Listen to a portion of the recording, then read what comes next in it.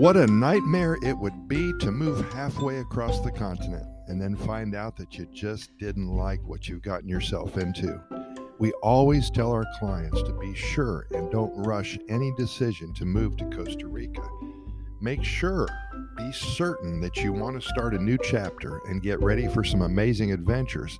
But if you aren't just not built for change, then stay where you are and simply visit Costa Rica throughout the year. Sounds like a good way to proceed with your lives? Consider these two scenarios. This is based on a true story. I've been here for 3 months and I don't like it here, said Gringo Gina. She's living with her husband Mike just outside of San Isidro. We're thinking about moving back to North Dakota. Donnie and I have been in Costa Rica for 4 years now. We're so glad we made the move. Our lives are filled with excitement and adventure, and we love the people and the culture here, said Gringa Jerry. Donnie and Jerry are from Las Vegas. They're living a dream. Why the difference in their lives? What is one couple doing wrong? Let's dig a little deeper. Gina and Mike, they've not made any effort whatsoever to blend in with the culture of Costa Rica. They don't like the fact that things take longer here to get done. The Pura Vida lifestyle looked really good on paper when they first were considering their move here, but now they miss their busy lives. They simply haven't found a way to make new friends, learn how to relax, and simply enjoy what Mother Nature has presented to them on a silver platter.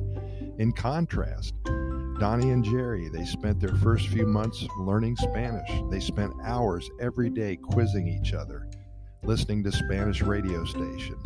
Then the next day, they made it a point to practice what they learned the day before in real-life situations. They spent time in the local sodas, eating gallo pinto and enjoying cups of coffee, and they volunteered at the local animal rescue centers, and they would talk to everybody around them in Spanish. Although it was hard at first, they made an effort to make new Tico and Tica friends, and they stayed away from any TV or radio programs in English. Nothing but Spanish for them. Soon they were surrounded by new friends. They kept busy in their neighborhood, and they even were teaching English to their neighbors every Saturday morning. They adapted, and they are here forever. Pura Vida. Moving to Costa Rica takes commitment. The prize. It's worth the work that you must invest to get to that point of euphoria. For most people, it works for them, and we love sharing stories with you from those who are so happy they made the move. Stick with us here at Costa Rica Pura Vida Lifestyle Podcast Series. We've recorded way over 1,600 episodes since January of 2020, and there's more coming each and every day.